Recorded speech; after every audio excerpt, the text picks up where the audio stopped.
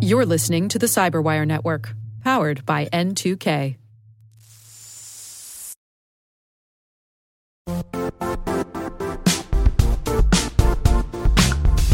The IT world used to be simpler. You only had to secure and manage environments that you controlled. Then came new technologies and new ways to work. Now, employees, apps, and networks are everywhere. This means poor visibility, security gaps, and added risk. That's why Cloudflare created the first-ever connectivity cloud. Visit cloudflare.com to protect your business everywhere you do business.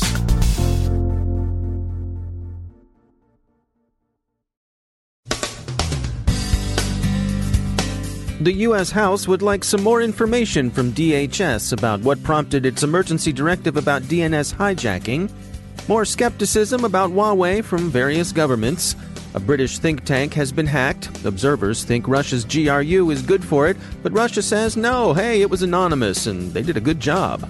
Exposed databases leave financial information out for the taking, and creeps take over a family's nest.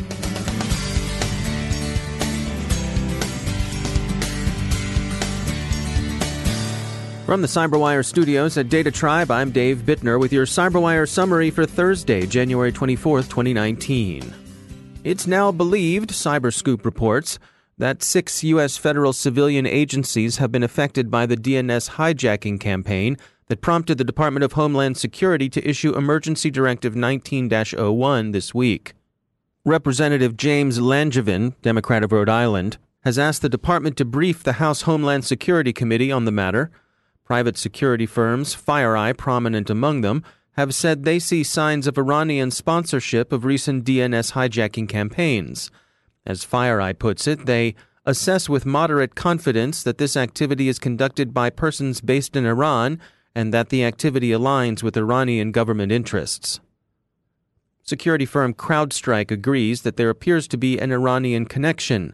We received an emailed statement in which their Vice President of Intelligence, Adam Myers, noted that the DNS hijacking has been global in scope and has affected several different sectors. He said, quote, CrowdStrike Intelligence assesses that there is some basis to believe that the DNS hijacking campaign is attributed to Iran-based adversaries, given that the targets of the DNS hijacking campaign align with Iranian interests in the region, end quote. As always, remember that attribution is usually, especially in its early stages, based largely on circumstantial evidence. More governments express official skepticism of Huawei as a potential security threat, with recent animadversions from France, the UK, and Taiwan. The Russians apparently haven't been idle either. BuzzFeed reports that the Integrity Initiative, a project of the Institute for Statecraft, a British think tank, has apparently been hacked, with stolen material appearing in Russian outlets Sputnik and RT, framed in stories alleging the initiative's role in fomenting anti-Russian sentiment. As RT puts it, quote, by all means smear an attack, but be honest about it, end quote. RT adds that honesty would consist in admitting that they represent a conspiracy of mainstream media and Her Majesty's Foreign Office. The Russian outlets disclaim any role whatsoever in the hack, which Sputnik says revealed that the Integrity Initiative is, quote, an international anti-Russian information warfare effort funded by NATO and British state organs, the Foreign Office and Ministry of Defense, end quote. Instead, they credit Anonymous, which they say has been posting files taken from the initiative's servers since November 5th. A lot of the stuff has been posted to the Cyber Guerrilla site, along with disclaimers that it comes from Anonymous, that they warned the British government, and so on and so on. The Integrity Initiative has devoted considerable attention to exposing Russian information operations. The UK's National Cybersecurity Centre and others are examining the initiative's servers and its employees' devices for evidence of compromise. Suspicion on grounds of motive and a priori probability has turned toward Moscow, despite all the woofing about Anonymous, but the investigation is still young, and the Integrity Initiative has taken its content offline until further notice. The GRU, whom you may know under one of its many names as Fancy Bear, has been known to devote some attention to think tanks in the past. It's also worth pointing out that it takes more than syncing your posts to begin on Guy Fawkes Night to establish your identity as a member of Anonymous, so we're reluctantly moved by skepticism by RT's and Sputnik's pious claims that Anonymous did it. Could we see some ID? Maybe a Guy Fawkes mask? That wouldn't be dispositive either, but at least it would be fun. Sputnik says the Integrity Initiative is running scared. The online paper congratulates itself by crowing, "The drastic measure, that is taking its content offline, may have been spurred by Sputnik's dogged investigations." Connoisseurs of information operations will recognize the rhetorical technique. Its unlikely insistence, like saying over and over again, "New York is a fun city," or "Protecting your privacy is our number one priority," or "Happiness is being a Cleveland Browns fan." Anyway, we hope there are some British, NATO, and dare we say U.S. information operations afoot. It's about time. The folks at cybersecjobs.com recently published results from a survey on volunteerism in the cybersecurity industry and the benefits that can be realized for both the volunteers and their employees who support their activities. Kathleen Smith is Chief Marketing Officer at cybersecjobs.com. When people hear the word volunteering, I think they believe that it's bake sales or marathons or doing something locally at their family or church community center.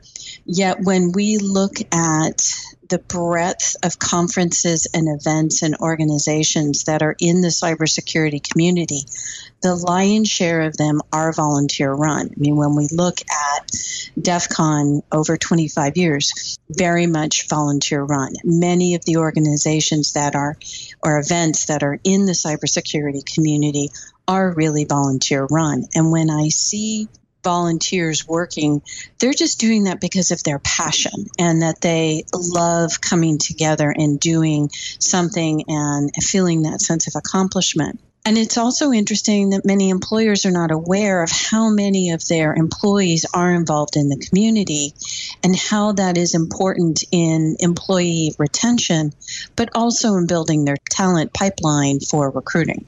When an employer is looking at their overall recruiting and retention strategy, they need to really look at how is the company positioned within the community and how is it that they are supporting volunteering.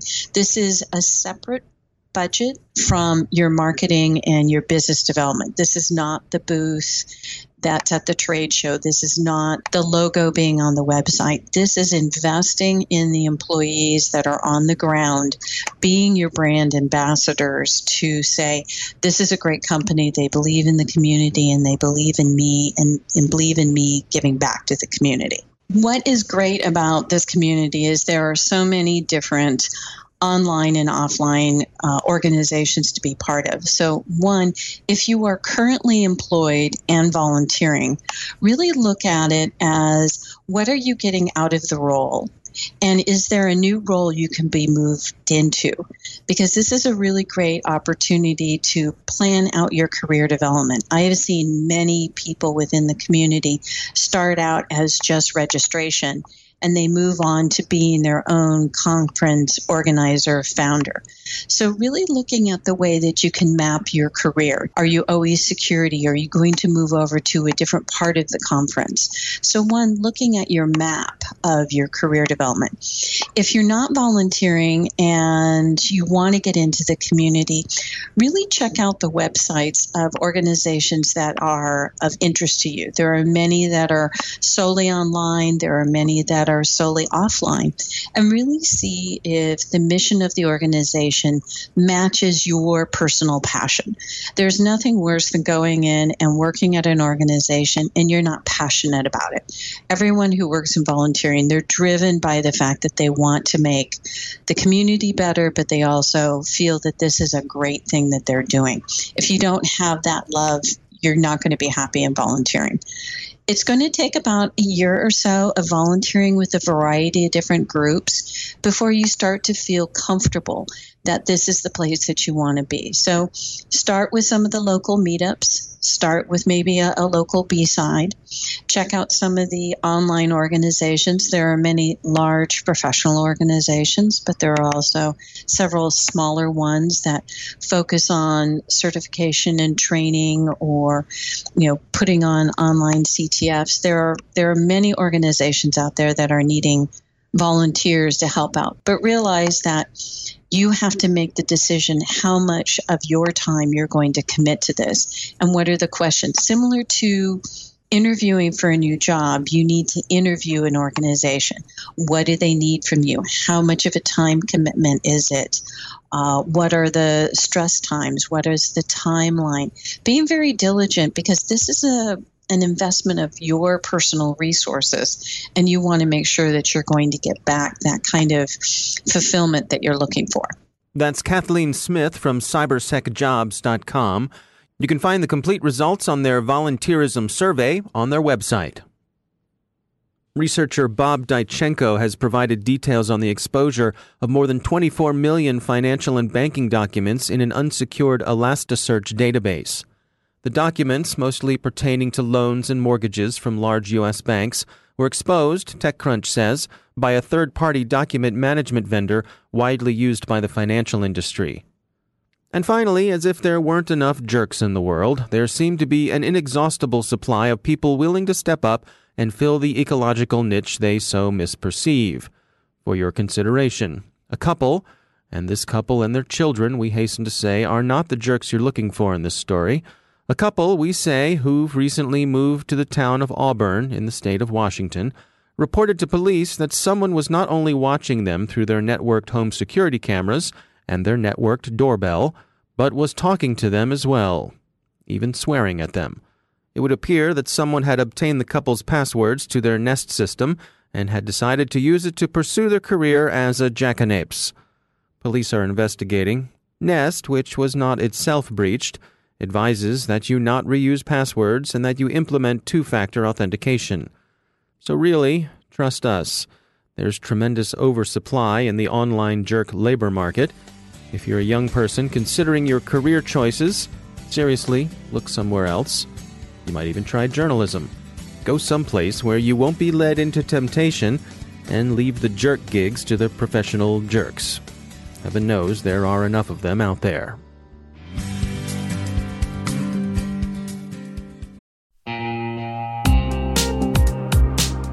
Managing the requirements for modern security programs is increasingly challenging and time-consuming. Enter Vanta. Vanta gives you one place to centralize and scale your security program. Quickly assess risk, streamline security reviews, and automate compliance for ISO 27001, SOC 2, and more. You can leverage Vanta's market-leading trust management platform to unify risk management and secure the trust of your customers. Plus, use Vanta AI to save time when completing security questionnaires. CyberWire Daily listeners can get $1,000 off by going to vanta.com/cyber. That's vanta.com/cyber.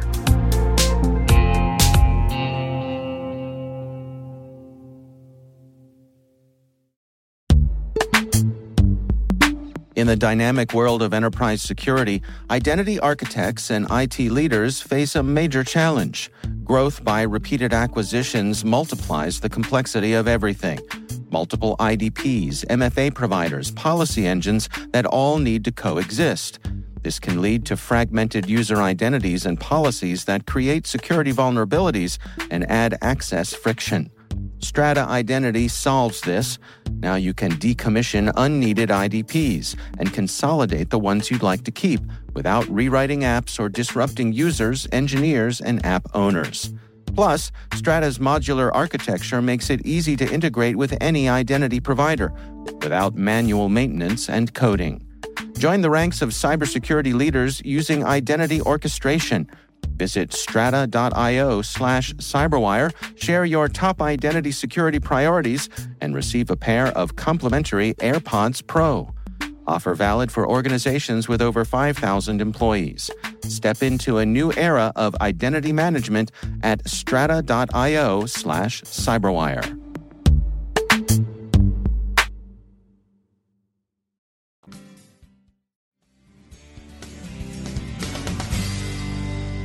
And joining me once again is Ben Yelin. He's a senior law and policy analyst at the University of Maryland Center for Health and Homeland Security. Ben, it's great to have you back. You sent over this interesting case. This is from the Court of Appeals of the state of Alaska, and it has to do with a laptop and personal privacy and so on. Dig in here. This is an interesting one.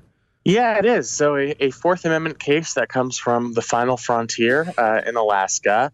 It involved an individual, a woman named Erin Poland, who was a former assistant AG in that state. She was convicted for official misconduct. So the alleged crime was that she was using her position as a legal advisor to the Labor Relations Agency in Alaska to benefit her personal friend. Now, that personal friend was not an ordinary friend of hers. It was a close friend, and they happened to share an apartment. So this friend named Sky McRoberts, she owned what was essentially a large apartment, it seemed like, and Poland, the defendant in this case, rented a portion of that apartment, which wasn't really separated by any physical barrier. So Poland was the tenant, and her good friend was the landlord. Now, this good friend was suspected of her own financial crimes. So the police, well, they suspected that Poland might have participated in some official misconduct, didn't have probable cause to get her, but they did have probable cause. They established probable cause to get a warrant to search Sky McRoberts' house for any evidence about her potential financial crimes. And as part of a search of their house, they uncovered the computer of the defendant, Erin Poland. And they searched that computer, and contained within stored text messages was incriminating evidence that Poland indeed abused her position of power. She engaged in official misconduct, and she was convicted. And the holding in this case was that the Alaska Court of Appeals overturned her conviction on a couple of grounds. And these get into really interesting digital privacy issues. For one, they said the computer is not like any other effects that exist in a person's house for Fourth Amendment purposes. So there's this sort of long-standing Supreme Court doctrine that if you get a warrant to search somebody's house, you can search everything in that house, even if it doesn't belong to the owner, even if it belongs to a tenant. And in the past, that's applied to things like physical files or notes or whatever other, things you can find in a given residence. But what the court here is saying is that the computer is fundamentally different. It is personal. It contains our private secrets, and it shouldn't be considered just a standard effect, a thing that's lying around the house. In no real way is that something, even though it's physically in Sky McRoberts' house, does it belong to her? There's no evidence that Sky McRoberts was using Poland's computer to hide evidence of her own crimes. And without that sort of suspicion, the government had no right to open this computer. That's one of the profound holdings in this case that presents very significant Fourth Amendment issues. So help me understand the implications of this. Does this mean that if police are serving a search warrant in someone's home, and they happen upon a laptop, can they can gather that laptop, but then do they have to go back to the judge and say, we'd like additional permission to dig into this laptop here? So if they have reason to believe that that laptop does not belong to the person named in the warrant, the implication of this decision is yes. They would have to get a separate warrant to access that laptop, because even though they were able to legally enter the physical space listed in the original warrant, this computer, for Fourth Amendment purposes, is not part of that physical space. It sort of exists in the ether. It's not like going to somebody's house and searching through their file cabinets, because of how personal a laptop is and how much of an individual's private life can be maintained on that device. And, because it is presumably password protected in a way that the landlord in this situation couldn't gain access to it. So, yeah, that is the natural implication here, is that you would need a separate warrant to access this device. This isn't just a thing lying around the house. This is something that's more deeply personal, that's more deeply revealing, and it merits its own Fourth Amendment protection. And I think that's continuing a broad trend in digital privacy that we've seen across a number of cases over the past several years. Yeah, it's fascinating. Ben Yelin, thanks for joining us. Thank you.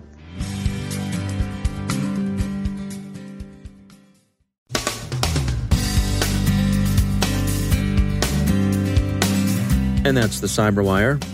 For links to all of today's stories, check out our daily briefing at thecyberwire.com. And for professionals and cybersecurity leaders who want to stay abreast of this rapidly evolving field, sign up for Cyberwire Pro. It'll save you time and keep you informed. Listen for us on your Alexa smart speaker, too. The Cyberwire podcast is proudly produced in Maryland out of the startup studios of Data Tribe, where they're co-building the next generation of cybersecurity teams and technologies. Our amazing Cyberwire team is Elliot Peltzman, Puru Prakash, Stefan Vaziri, Kelsey Bond, Tim Nodar, Joe Kerrigan, Carol Terrio, Ben Yelin, Nick Valecki, Gina Johnson, Bennett Moe, Chris Russell, John Petrick, Jennifer Iben, Rick Howard, Peter Kilpie, and I'm Dave Bittner. Thanks for listening. We'll see you back here tomorrow.